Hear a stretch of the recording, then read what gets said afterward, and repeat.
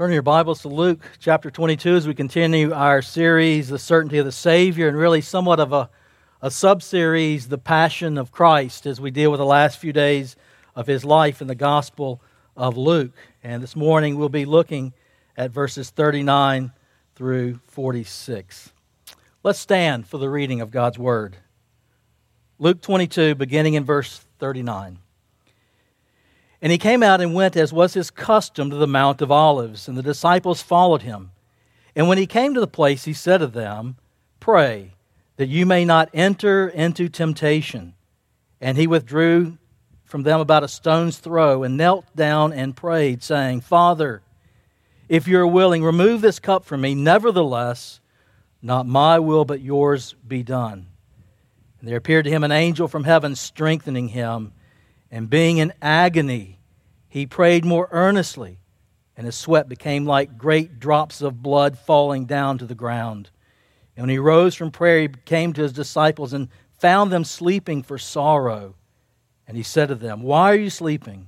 Rise and pray, that you may not enter into temptation." Let's pray together. Father, we pray for grace and strength this day to live for your glory, and we know our weakness, our feebleness, and our frailty. And so we join in with our Savior, and we join in with his admonition to his disciples that we might pray, that we might endure, that we might overcome temptation and trials of life. For your glory, for your honor, grant us that grace and strength through prayer. We ask in Jesus' name. Amen. Please be seated.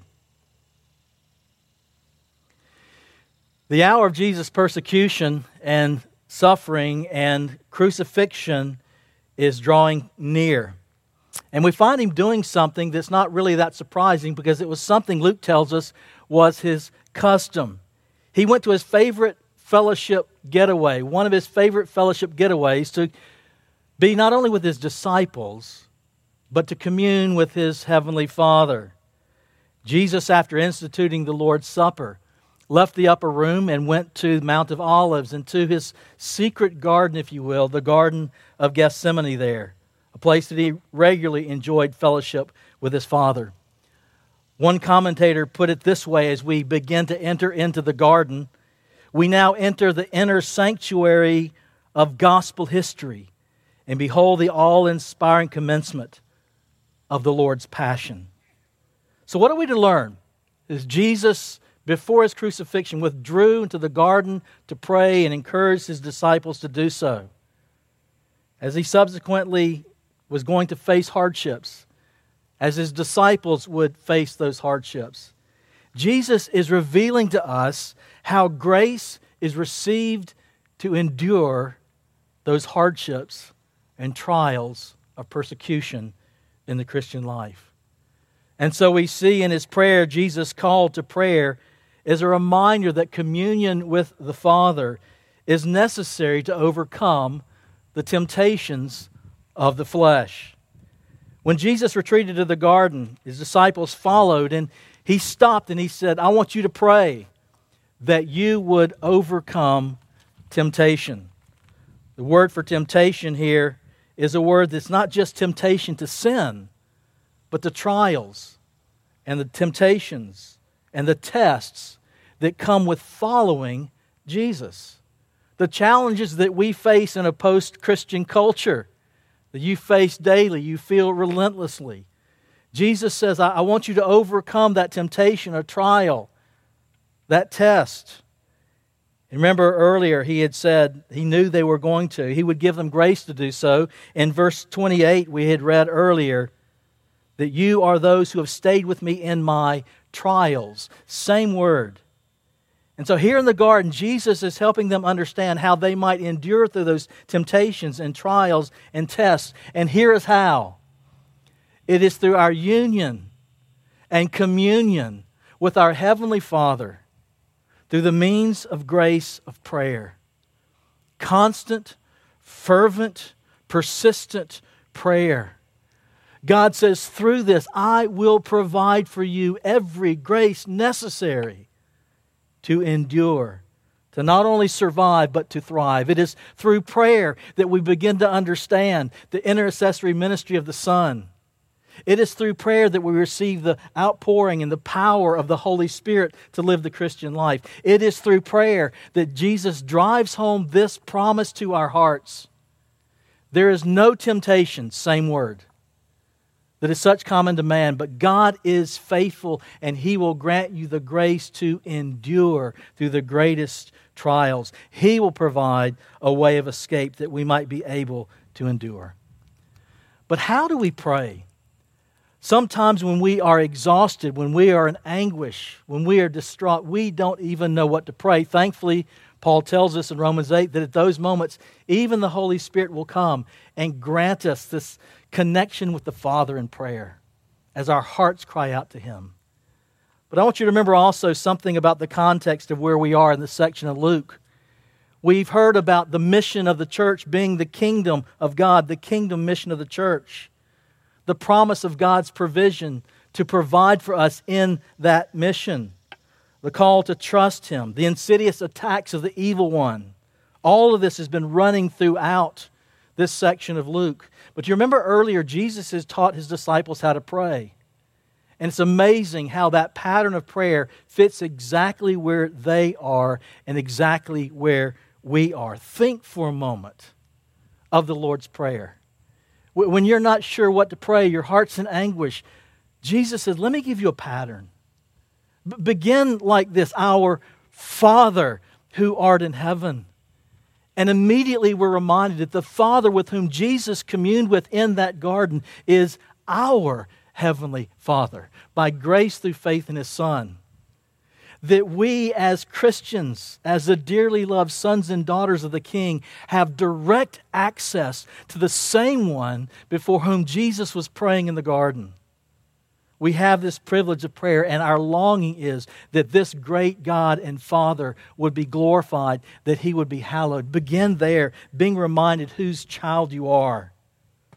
And then we pray, your kingdom come. There's the kingdom mission of Christ's church, the worldwide advancement of the kingdom of God through every nook and cranny of this planet. Your will be done. Oh God, even as Jesus wrestled in the garden with that prayer, would you make me ready, willing, and able to submit to your will, that good, pleasing, and perfect will? Father, would you give us this day our daily bread? Things are tight, things are difficult. We don't know where our economy is heading. But Lord, would you provide, and would you provide in such a way that the kingdom mission of your church will be provided for in full, that the gospel might be made known. Forgive us our debts as we forgive our debtors. Lord, I need grace of forgiveness, but also the grace to forgive. Would you grant me that? And then so pertinent to the situation right here in Luke, and lead us not into temptation, but deliver us from the evil one. How desperately I need that kind of prayer to reflect where I am in my life. How desperately we need that kind of prayer. And Jesus has given us a model. When you're at a loss of words, maybe just run to the Lord's Prayer. Now, you might not want to use this model all the time as a pattern for prayer, but it's something our Savior has given us to keep our wandering minds and our straying hearts on track. It's something that keeps our wills in line with His will, so that we're not simply trying to use Him to accomplish what we want in prayer, but we're honestly saying, Lord, not my will, but your will be done. But there's a problem still. Matthew, in his gospel account of what's going on here, reminds us of that problem. Twice, Jesus has to say, pray that you might not fall into temptation. The second time he has to say it's because they fell asleep.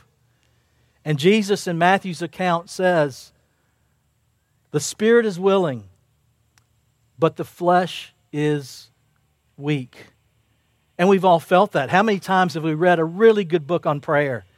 We've been in a Bible study that focused for 13, 14, 15 weeks on prayer. We had a sermon on prayer, and we say, this time, prayer is going to become part of the warp and woof of my life. It's going to become part of my daily routine from morning to noon to evening. I want to learn to pray without ceasing, only to later realize we have forgotten.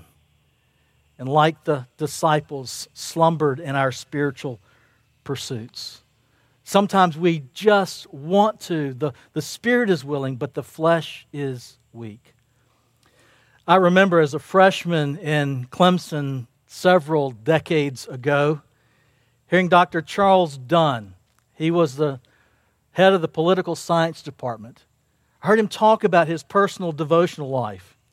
He talked about how he got up early in the morning while it was still dark. He read the scriptures. He meditated on them. He reviewed his memory verses for the week.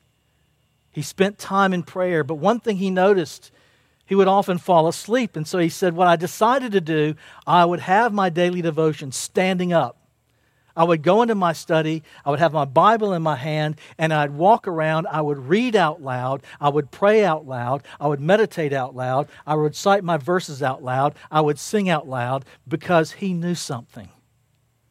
The spirit was willing, but the body's weak. I don't know what your method might be, but just as Jesus called the disciples to be alert, to be awake, to be aware, and to pray, that you not fall into temptation, we need to find ways in which, by God's grace, we will seek to do so. One writer said this about Jesus' disciples and what they were about to face. For only by remaining in living communion with God will they be able to resist the temptation that will assail them in the terrible happenings of the night and the following days. And my friends, that is true of me and it is true of you. Only through communion and union and fellowship with the living God will we receive the grace that we need to overcome temptation that so easily assails us and pulls us down. But you know something about this episode in the garden? It's more than just a reminder of my need of regular, consistent, persistent prayer. It's much more than that. It's more than simply a lesson on a need of prayer. Rather, it serves as an entrance into the inner sanctum of our Savior's heart. You see, Jesus' prayer reveals the heart and the emotion of the life of our Savior. As Jesus knelt in prayer, it was evident that he was in intimate communion with the Father. And so here in this passage and in the garden, we are entering not only the inner sanctuary of the gospel history, but we are entering into the holy of holies of Jesus' heart. We have an opportunity through the inspiration of the Spirit to peer into the heart of our Savior and to see the intimacy he enjoyed with his Father and at the same time the struggle he had in his humanity with the Father's will regarding the cross. As Jesus faced the prospect of the cross, his knees buckled as he fell to the ground and he prayed, Father, Father, if you are willing, remove this cup from me. In his humanity, Jesus recoiled from the cross. He recoiled from the pain and the heartache and the anger. His body and soul shrank from it, and he pled that it be removed. You know, I don't particularly like pain. I don't like surgery. My wife, Becky, had surgery on a broken wrist this past week. Betsy Barron had surgery on her shoulder. I've had 3 knee surgeries. Can you imagine surgery without anesthesia? I can't imagine my ACL reconstruction without anesthesia. And yet what Jesus was about to endure humanly would have been far more painful than ACL reconstruction without anesthesia. His heart was filled with anguish and he was filled with fear. He was so overwhelmed by it that the gospel writers tell us that sweat began to drop from the fur of his brow as blood would spill from an open wound. He's wrestling in prayer and is in anguish. The writer to the Hebrews speaks of a time that I think no doubt had to deal with this time here in the garden. He wrote these words about Jesus. In the days of his flesh, Jesus offered up prayers and supplications with loud cries and tears. Do you hear him weeping? Do you hear him wailing in anguish at the prospect of the cross? 19th century Princeton theologian B.B. Warfield said this about the anguish. Our Lord, though he died on the cross, yet died not of the cross, but of a broken heart. That is to say, the strain of his mental sufferings. But why such mental suffering and anguish of heart? Why did Jesus recoil from the prospects of suffering and death? Many a martyr throughout history has faced death with greater outward bravery. They really have. So why was Jesus so gripped with terror? The answer is in the cup. He said, Father, if it's your will, take this cup from me. Many of us have seen in our previous studies what was in that cup. Jeremiah tells us what was in the cup. Ezekiel tells us what was in the cup. Jeremiah describes it as a cup that's filled with the anger and foaming fury and wrath of God. Ezekiel spoke of that cup as a cup of horror and desolation.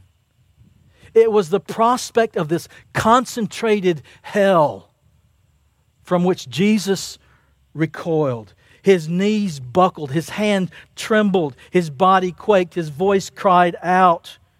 His heart broke and his soul shrank. Every fiber of his humanity recoiled from the hellish horror of that cup of wrath. No martyr in history has ever come close to facing anything so horrific.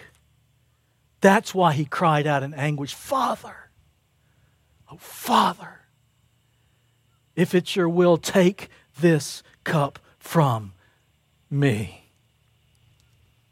But in that same breath, we hear a remarkable word. R.C. Sproul used to say he believed the most beautiful word in all of Scripture was the word but. Let me give you an example. In Romans, the first 3 chapters are filled with our sin and guilt and depravity and the deserved judgment of a holy and righteous and just God. And Paul, for almost 3 chapters, highlights and piles on again and again the guilt and misery of our sin and of why every last single one of us deserves to drink of that hellish cup of wrath. And then he comes to Romans chapter 3 and verse 21, and here's that beautiful word, but now the righteousness of God has been made known. A righteousness that's apart from law, the righteousness that is by grace through faith in Jesus Christ for all who believe. And so Paul has said we're hopelessly and helplessly condemned, but God. Here in Jesus' prayer, I think we find another single word that rivals that wonderful, beautiful word. And it is the word in that same breath, nevertheless.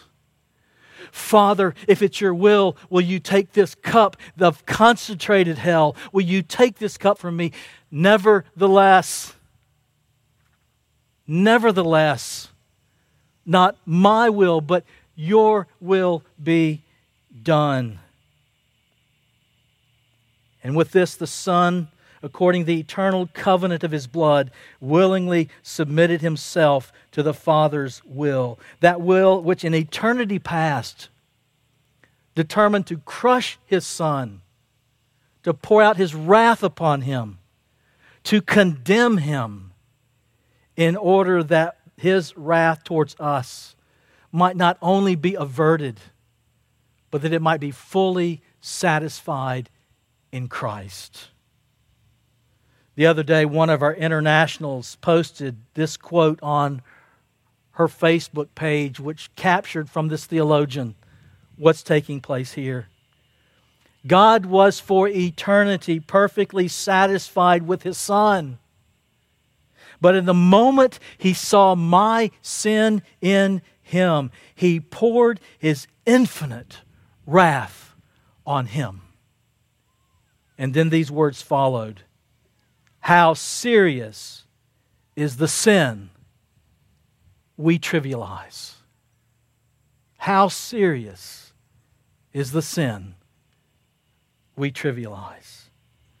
My friends, Jesus was willing to drain the cup of God's wrath down to its last drop, so that we would never have to taste of that condemnation, but only taste of His mercy and of His grace. And so we see in Jesus' prayer, it reveals not only His undaunted submission to the Father's will, but also His undying love for His people. Jesus' wholly resolve to submit to the Father's will demonstrates the extent He was willing to go, not only for submission's sake, but for our salvation's sake. Though He recoiled with every fiber of His being from the cross, from the punishment of being beaten, ridiculed, mocked, and scorned, of being convicted and condemned and crucified, He did so all for love's sake. Scottish theologian Donald MacLeod wrote these words, "The wonder of the love of Christ for His people is not that for their sake He faced death without fear, but that for their sake He faced it terrified. Terrified by what He knew and terrified by what He did not know. He took damnation lovingly." He took damnation lovingly for the love of His people. That's why Phil Ryken said that if I understand anything about the Garden of Gethsemane, it's how much Jesus loves me and how little I understand and how difficult it is to imagine that great love. My friends, as we've entered into the Holy of Holies of Jesus' heart, we've caught not only a glimpse of His willingness to submit to the Father's will, but His willingness to do so for love's sake, for our sake. We've caught a glimpse of the love of God the Father and the Son and the Holy Spirit, that love that is infinite, eternal, and unchangeable, that's directed toward His children, those who are trusting in Christ. And that love has been sealed and secured with no less than the blood of the covenant, the blood of Christ. It is an undying love for His people. And so, having listened in on Jesus' brief prayer in the garden, we must ask the question this morning, do you know that love? Do you know the undying love of Christ, the sacrificial love of Christ? Have you personally received it by faith? Have you reached out your hands in faith and embraced the Savior, His nail-pierced hands, His nail-pierced feet? Have you trusted in Christ, and do you know the love of God in Christ poured out for you? I plead with you this morning, if you do not, to do so. For there are only 2 cups of which you must drink. Either one day you must drink of the cup and fury of the wrath of God, or in exchange you may drink of the grace and mercy of the new covenant in His blood. For those who have done so, how might we respond to the love of God in Christ? Robert Murray McCheyne in 1837 penned these words to a wonderful hymn. "Chosen not for good in me, wakened up from wrath to flee, hidden in the Spirit, hidden in the Savior's side, by the Spirit sanctified. Teach me, Lord, on earth to show, by my love, how much I owe. So what might it look like in my life and your life to show by our love how much we owe? First, there will be a response of joy-filled worship. As a result of what Christ was willing to do and endure, I am cleansed. I'm forgiven. You're cleansed and forgiven. Our sins have been removed as far as the east is from the west, and the very righteousness of Jesus now clothes you. All the righteousness God requires of us has been provided for us, and it's received by grace through faith in Christ. There's now no condemnation for those who are in Christ Jesus. And that should evoke within us, if our hearts are in tune and resonating with that gospel, a sense of joy-filled worship. I've shared with you before the story in John Bunyan's Pilgrim's Progress of Christian climbing the hill. Let me read that portion of Pilgrim's Progress as Christian climbs the hill with a burden on his back. He ran till he came to a place somewhat ascending, and upon the place stood a cross, and below at the bottom a sepulchre. So I saw in my dream that just as Christian came up to the cross, his burden loosened from off his shoulders. It fell from off his back and began to tumble, and so continued to do so until it came to the mouth of the sepulchre, where it fell in, and I saw it no more. Then was Christian glad and lightsome, and said with a merry heart, He has given me rest by His sorrow, and life by His death. And then Christian began to weep. He began to weep with joy-filled worship at the sight of that cross. Second, in light of the cross, we must take seriously our sin. We cannot take it and treat it lightly or tritely. We cannot trivialize our sin at all. For to trivialize our sin is to trivialize the cross. To trivialize our sin is to trivialize our Savior. We will sing in just a moment. You who think of sin but lightly, nor suppose the evil great. Here, the cross, here may view its nature rightly, here its guilt may estimate. Mark the sacrifice appointed, see who bears the awful load. 'Tis the Word, the Lord's anointed, Son of Man and Son of God. And finally, we show by our love how much we owe as we pray. Father, not my will, but your will be done. Father, forgive me for trying to use you in prayer to accomplish my agenda and my hopes and dreams in life. Lord, would you submit my will to your will, that will which is good and pleasing and perfect? Lord Jesus, would you forgive me of my sin, and by your Spirit, would you make me ready, willing, and able to follow your will, no matter what the cost, no matter what the loss. It may mean dying to my hopes and my dreams, my aspirations. But Father, no sacrifice is too great in light of the sacrifice of your Savior.